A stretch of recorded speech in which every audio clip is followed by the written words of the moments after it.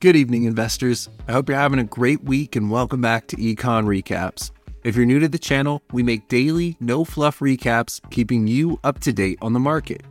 If that sounds way easier than reading countless articles, hit that subscribe below so you don't miss out. And now, let's get into the recap. The S&P 500 closed the day down 0.2% to a price of $4,137.64. 8 of the 11 sectors closed the day lower, the worst of which being real estate, down 1.72%. Big names like Public Storage and Crown Castle were down 4.6% and 3.5% respectively. This could be related to banks announcing today that they would increase their provision for loan losses, meaning they anticipate more default. Unsurprisingly, this risk leads to worries about the debt-financed real estate market. The worst performer of the day, however, was contract drug manufacturer Catalent, down an astonishing 26.84% after announcing today that its Q3 results would be much worse than expected. So bad, in fact, that the CFO, Thomas Castellano, announced he would be leaving the company effective immediately. Looking to winners for the day, the Banking Sector Select ETF was up just under 1% amid better-than-expected earnings. Big names like JP Morgan and Citi reported much better than expected quarters, up 7.5% and 4.8% respectively. This comes as higher interest rates means that these institutions can earn much more interest on customer deposits while still paying the same low rate to depositors. Moving on, Montana lawmakers passed Bill SB 419, which will ban the popular short-form app TikTok from being offered on any mobile app stores in the state. The House voted 54-53 in favor of the bill, making it a finable offense to offer the app on Google or Apple's mobile stores. The bill will be considered by Montana Governor Greg Gianforte before he decides whether or not to sign it into law. Today, we got the change in retail sales for March.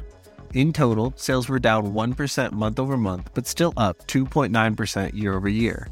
While a lot of factors go into this change, including the fact that we are in a different economic landscape, it is good to see consumers are still spending. We also got preliminary data for the Consumer Sentiment Report for April, which showed individuals are more optimistic about economic prospects. Questions for the survey ask about the current short-term and long-term beliefs to gauge individuals' views on the health of the economy. Seeing both retail sales and the Consumer Sentiment Report up is a great sign, as consumer spending makes up nearly 70% of GDP. Now, going into earnings for the day, Citigroup jumped 4.78% today as the company beat on both revenues and earnings per share. They reported revenues of $21.5 billion, passing expectations of roughly $20 billion, and flew past earnings per share estimates of $1.69, reporting a 30% higher $2.19. JP Morgan had a similar story, popping 7.5% today on the back of some killer earnings this morning. JPM reported revenues of $38.35 billion, beating estimates of $35.77 billion. They also reported an earnings per share of $4.10, flying past estimates of $3.37 a share. Lastly, they increased deposits held at their bank to $2.38 trillion. Now, looking to healthcare provider United Health, the company announced a better-than-expected quarter today, reporting revenues of $92 billion, beating estimates of $89.77 billion.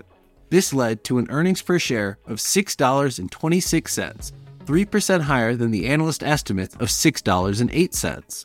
Unfortunately, these earnings weren't good enough for investors, who quickly sold off 3% on open, closing out the company's 6-day green streak.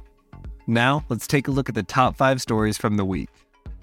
Charlie Davis agreed to abstain from contact with JP Morgan Chase and its employees. JP Morgan is currently suing her for allegedly inflating the user count of her college loan planning website, Frank.